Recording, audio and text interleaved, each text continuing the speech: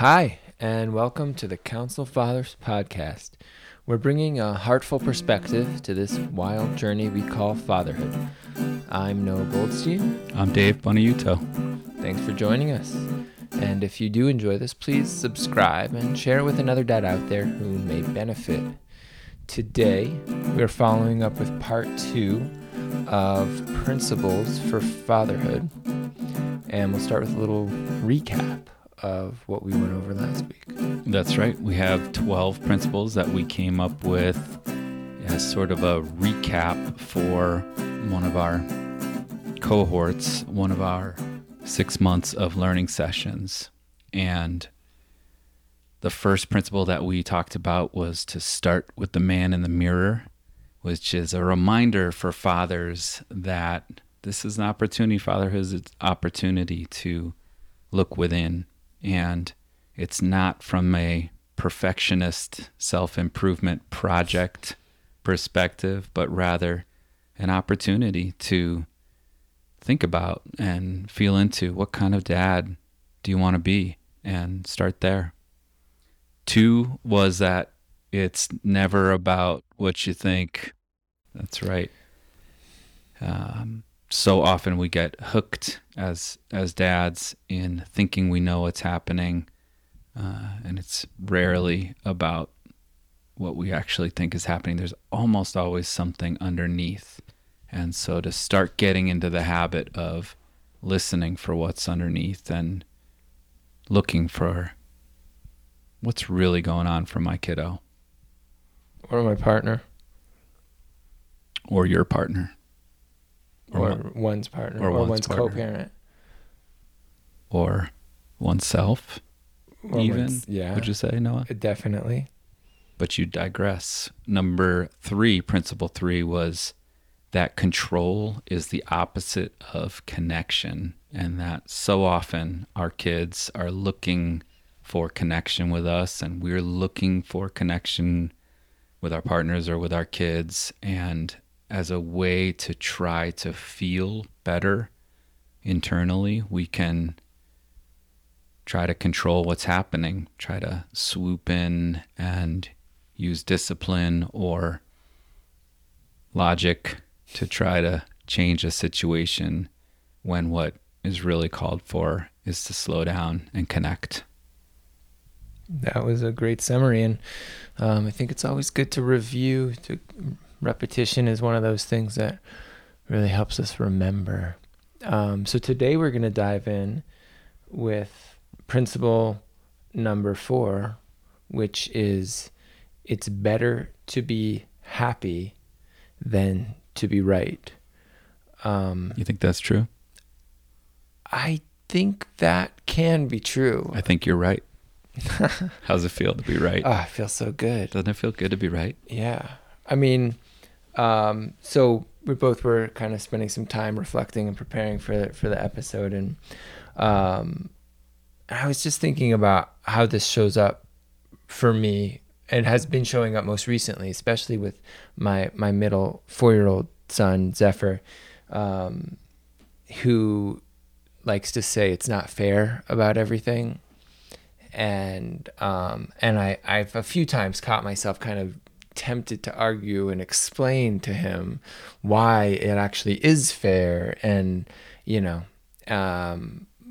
but recognizing the folly of that, thanks to this principle, has been really helpful. And there's a way in which this ties into it's never about what it's really about, but often we get sort of caught into, I know I'm right and you're wrong, and you need to understand that, and that actually doesn't really help anybody or anything.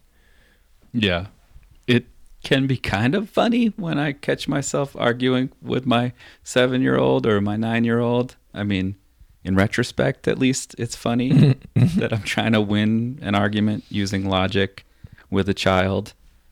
But yeah, so often I think it's actually a way to try to maintain control, and I was thinking about how it's one of those things that feels good in the short term, Mm-hmm. right? To be right, it really does. I mean, I think somewhere along the line I learned, I think we all do that to win an argument is important. To Mm-hmm. convince the other person that we're right will somehow lead to a good outcome for us. And I think it does feel good in the short term. But I think in the long term, it just reinforces and teaches. I mean, it teaches our kids to argue, right? We talked about that last episode, Right. how we're always modeling.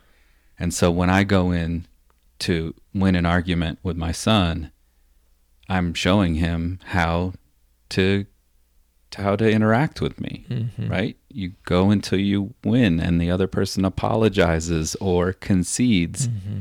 And that seems to grow in distance rather than connection, which Mm-hmm. I think we talked about last time as the goal. Well, yeah, and there's this whole quality. I mean, there is the reason it feels good to win an argument is because it's a way of taking power in the relationship.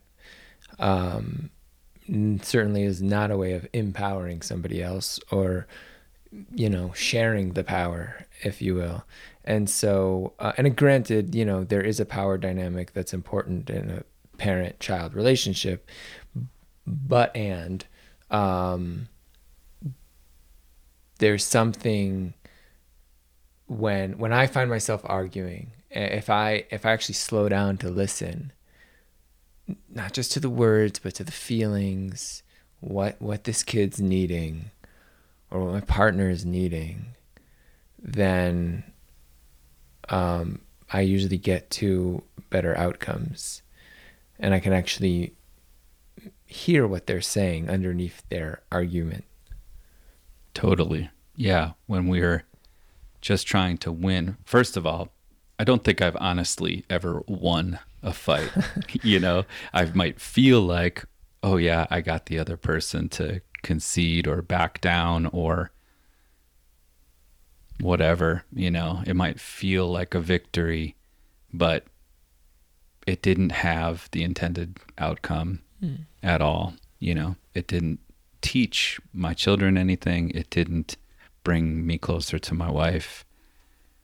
So I don't think I've ever really won a fight, with a capital W. Right. And so this can be such a great reminder when I catch myself trying to convince, trying to argue, trying to win, to say to myself, would I rather win or would I rather be happy? Mm-hmm. Would I rather feel connected? Would I rather feel close and like we're making progress together? Mm-hmm. I mean, it's interesting because that whole win-lose thing, it reminds me of what I've been doing with my kids when they're fighting about something, whose turn is it, or how do we, I want to play this, he wants to play that, and it's like, oh, they're trying to one of them is trying to, they both want what they want, and I just sort of sit them down and I say, hey, Hazel wants this, Zephyr wants this. Let's find a solution where, if Hazel gets what she wants, then Zephyr's going to be unhappy. And if Zephyr gets what he wants, then Hazel's going to be unhappy. Let's find a solution where everyone can actually be happy. And I am blown away. These, 7-year-old and 4-year-old are just, when they're given the opportunity and some facilitation, they come up with these incredible solutions. And sometimes one of them is like, you know what, I don't actually really care about this that much. The other kid can have it. And other times, they really just have these creative solutions. Sometimes I work through it with them and I offer some solutions. And that's ultimately what we're all going for when we're in an argument. Yeah. The other day we were in the car, all four of us, and my wife and I got into an argument in front of the kids, and they were watching us like we were TV sets. They were glued to us. And so I was hyper aware of, what do I want to model here. What do I want my kids to learn about disagreements, and what do I want them to learn about relationship? Mm. Because these are little adults in training. They are watching and trying to pick up how do I have close relationships with others. And so it was helpful to know you're being watched, Dave. It was helpful to have that thought, and then also be really intentional about listening and trying to understand Rach, and trying to really soften and catch myself, that little voice in my head saying, yeah, but you're right, right? And yeah, of course I was right. I'm always right in my mind in the middle of an argument. And, what matters then? It matters that I want both of us, like you're saying, I want both of our needs to be met. And I want my kids to watch and learn that they can, like you're saying, can come to a nice resolution where everyone wins. Yeah. Yeah. Well, one of the things that leads to these kinds of arguments is getting triggered by somebody else, which leads us to our next principle. This is principle number 5, which is you will always have triggers, but try not to let your triggers have you. What do you make of that, Noah?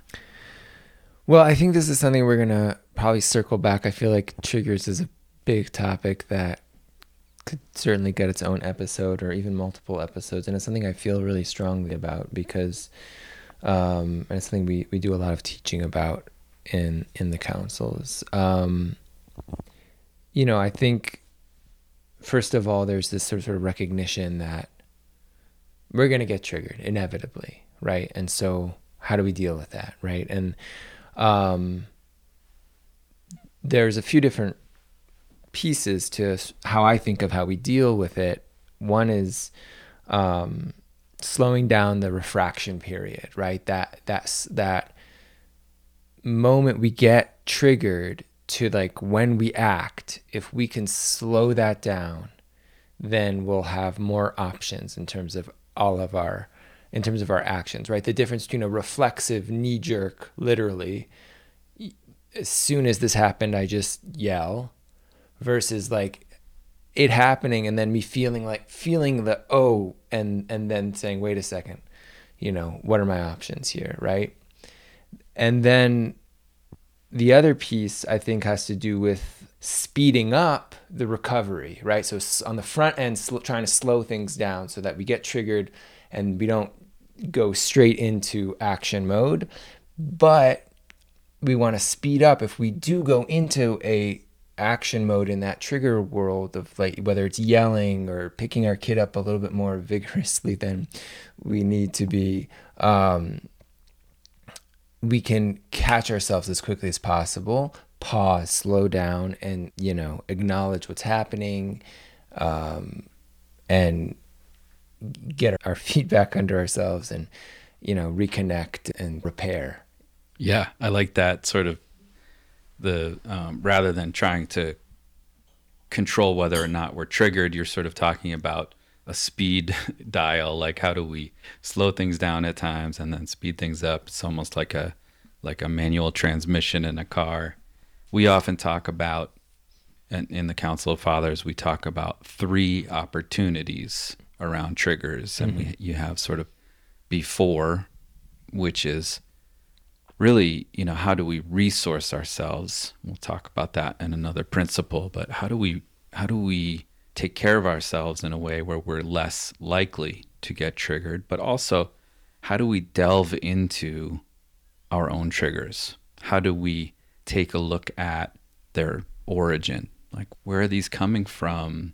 So I can do a little work and unpack what's underneath and start to heal the feelings or wounds or echoes of the past, where we start to work on what's leading to the triggers.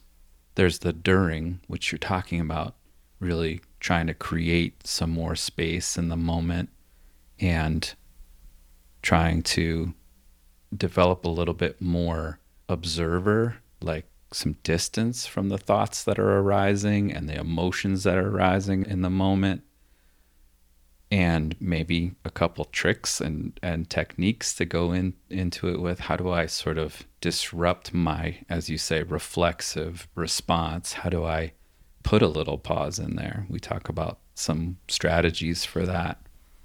And then this opportunity afterwards to sort of repair, maybe apologize, reconnect, unpack what happened, process that opportunity afterwards seems to be like pretty powerful in terms of how likely it is to happen again, and also how big it happens again next time. Like what we do after affects the next time. 100%. And I mean, I really appreciated that you brought in that piece around unpacking what these triggers are all about, because I mean, the one thing, you will always have triggers, right? That's true. But from direct personal experience, you don't have to have as many triggers, and things that once triggered you don't have to continue to trigger you. We live in a time when there's a lot of understanding of how the brain works and how, getting triggered works and why these things happen. And, whether it's in therapy or coaching, there's all sorts of techniques to really dismantle some of them, with the work, comes with, like you said, digging into the past, understanding where this is coming from, why it's there. And, it's pretty powerful. It's amazing to me to be in an experience and to know, oh, this would have triggered me before I had worked through that, and I would be triggered right now. I'm not triggered. I'm like, I'm feeling feelings, but they're not overriding me. And you're saying there's hope. Yeah, there is. And it doesn't happen like overnight, and it, but absolutely. Yeah. Yeah. That's beautiful. And, it's funny. There's this way in which intimate relationships like marriage and kids bring out the triggers that I didn't even know I had. I mean, before I had kids, I thought I was a pretty chill guy, but they came equipped with all the buttons. They know what buttons to press like no one else. I mean, I think there's this way in which triggers are proportionate to how much we care about someone, which is why marriage can be so triggering, right? The stakes are high when you've really invested in a relationship. And so, I'm not as patient and cool, calm, and collect as I thought I was. And that's also good news, that, because as you say, it's these relationships that I care so much about that allow the triggers to become conscious, that allow them to be something that now I can work through, So whereas before I thought I was uber patient, I was just sitting on, a whole lot of irritation and agitation that I was unaware of, that I was keeping locked up Right. and locked down. Right. And that's not growth. That's just avoidance. Right. But having relationships that mean so much to me allows that to arise. That's the hard news. Mm-hmm. But the good news is then it allows us to do the work that leads to growth. Yeah, it's a huge opportunity. It really is. And there's a lot to be grateful for. There's in those opportunities. There's one other thing I just wanted to name that has to do with how resourced we are, really, which is another principle we're going to get to. But just that when we've gotten enough sleep, when we've eaten 3 square meals during the day, when we are getting the exercise we need, and whatever other kind of outlets in terms of that backlog of stress that we have. The right amount of caffeine, the sort of wake up on the right side of the bed, the sun's got to be coming in the right angle, I mean, it really is somewhat of a miracle. It is, especially as parents, right? We do get strained, right, in all of the right ways, which is why we get triggered more. If I stand on my left foot and hold my right, no, I'm just kidding.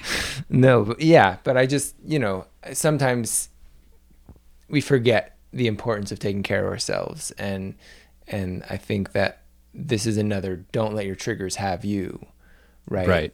Is it possible to work in 20 minutes of exercise twice, 3 times a week? Like, is it possible to close the Netflix half an hour earlier and get an extra little bit of sleep? Is it, just what are the little things that you can do to help give your nervous system some what it needs? Yeah, I had a mentor once that would talk about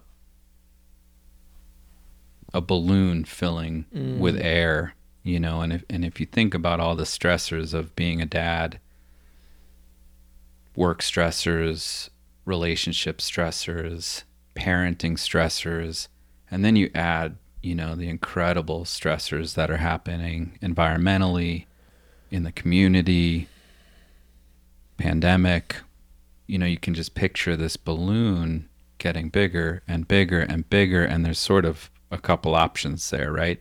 One is it pops, which nobody wants. And 2 is to find a way to let the air out. And I think that leads us to the next principle, which is you're only as good as your resources. Right. And I don't know how you feel about that. That's a big statement. What do you think of that? You're only as good as your resources. I mean, it's maybe an exaggeration for the sake of getting the point across, but none of us can actually show up more than our resources allow us to show up. Yeah, no man is an island is the other sort of cliche. Right. Right? And that's these aphorisms are meant to be not point to the truth, but to point to something helpful, which is, I don't know about you, but I have definitely learned in my life to try to handle everything on my own. Mm-hmm. I mean, that's manhood right there. That's what I learned. And it's sort of, you get badges for doing things on your own, you get patted on the back. And this whole asking others for help is both foreign and uncomfortable for me. But I sort of think about myself now in the middle of, a diagram with, I'm in the middle and there's these domains, circles all around me. I'm not just myself. I am also my relationships. I am also my friendships, my social community, how I spend my time in recreation and leisure, how I take care of my physical self and my body and spirituality. Mm-hmm. I mean, I'm made up of lots of areas that when I tend to them, they serve me. Yeah. And they're both integrated and compensatory, right? Big words, 10-cent words. But just You've been meaning reading. that, meaning that if I am underslept, that's in the physical domain, maybe my, my friendships, my connection with my social group is supporting me to show up. Yeah. And I think, I mean, one of the exercises I often do with people I'm coaching at a certain point, if it shows up, is to literally write down all the different resources that they're aware of, in different categories, so that you can just like see it on paper. Oh yeah, I'm not alone. Or like, oh, these are the ways I take care of myself. Oh, these are the people who I turn to, you know, and these are the activities in my life that really fill me up and nourish me and make me feel rejuvenated or replenished or resourced, and then you can take that list and you can look at your calendar. You can think back, when was the last time I spoke to this person? When was the last time I did this thing? Or, why isn't this in my life as much as I want it to be or need it to be, or and start to make some changes. Yeah, I think that is really an important piece. And the other thing, going back to that balloon analogy that you used, there's this thing that happens in our nervous systems, in our lives, where we experience something stressful, something intense, and we kind of deal with it in the moment, which often in the moment means we contain it. And then we move on with our day and we sort of forget about that thing that happened. But it's still alive in our nervous system, in our bodies, in our beings, on our minds. And so it's really important that we do things that allow us to discharge that stuff from our nervous system. Totally. And so this is one of those things, connecting heart to heart with a friend, a parent, a cousin, on the phone, and going out for a drink, going out for a run or a walk or a hike, and just moving your body, dancing, whatever it is, right? Everyone has their things. Yeah, I mean, just imagine sort of taking away all those bubbles, all those domains, and you're just left with work and family. That's a lot of pressure on those two, right? Mm-hmm. And then, let's say work is stressful and you come home to this peaceful paradise of calmness and what? No, you're stepping on Legos and kids are screaming and your spouse has also, had a day, right? And so if those are the only two areas, there isn't the place to discharge, and then we're back in trigger land, right? Everyone's trigger happy at that point. Kids are trigger happy. Each of the adults in the house are trigger happy. Well, that makes me think of just two things. One is that we can resource ourselves. It doesn't have to be in isolation from our family, right? There are things out there that can be resourcing, not just for us, but for, sometimes there's a risk of stress. Like I'm thinking about skiing right now because it's winter, right? So going skiing can be really fun and connective. It can also include meltdowns, and there's the whole schlepping and getting all the gear, and I forgot this, or this kid is missing a mitten, right? So it can be stressful, but it can also be this really fun, nourishing thing that you do as a family that recharges everyone. Yeah. And so just remembering again that we don't have to resource ourselves always alone in isolation. Totally. And then the other piece is something that I think happens a lot for men in the modern era, is that when it comes to emotional intimacy as a resource, we go to our wives. When it comes to friendship, we go to our wives. When it comes to, hey, let's do something fun this weekend, we go to our wives. Um and it's not fair, and it's not good for the relationship, Not sustainable. and yeah, and I think one of the best things that Rachel and I do for our relationship, for our marriage, is that we cultivate actively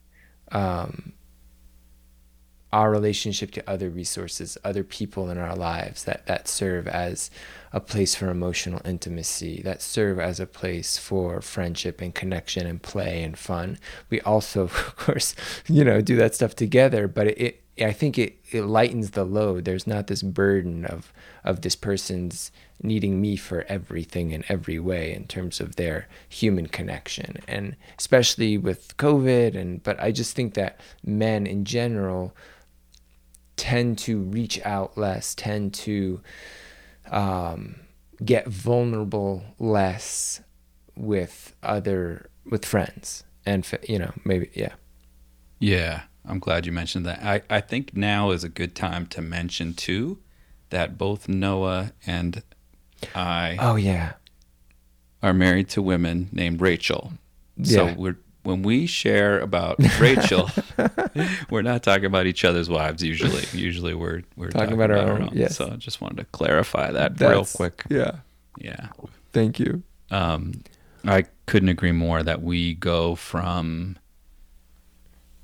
at least when I was single, I had a lot of guy friends, male friends that I hung out with a lot. I spent a lot of time with them. Maybe not necessarily deep emotional connections, but those other categories you were talking about, friendship and connection and, doing fun activities together was pretty spread out. And then, starting a family becomes insular in a way. We become a little bit isolated from the village, and we want to be aware how much are we relying on each other for roles that are really for meant to be for others too, in particular friends. Yeah. So we've got knowing your resources. We've got you are going to get triggered. Inevitably. And we've got it's better to be happy than to be right. What do you think, Dave? Is there anything else we should say or add or before we wrap up today?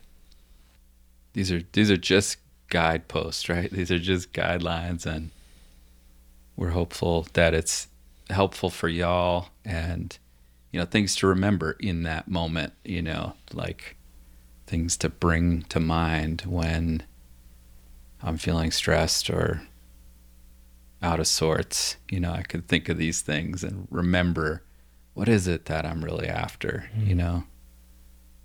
Yeah. And I think we said this last time, but they're hallways, they're doorways, these conversations about any one of these topics can really be an interesting thing to bring up with a partner, a friend, even your kids, depending on how old they are, could be super relevant. So hopefully y'all enjoyed this as a second of a 4-part series about principles for fatherhood. If you did, please feel free to rate the show, share it with a friend, shoot us an email, let us know. We're connect@counciloffathers.com. You can also find us on Instagram, and keep the love moving. Yeah, thanks for listening, y'all. We appreciate you, and we just love talking about all things fatherhood. Yeah. Be well.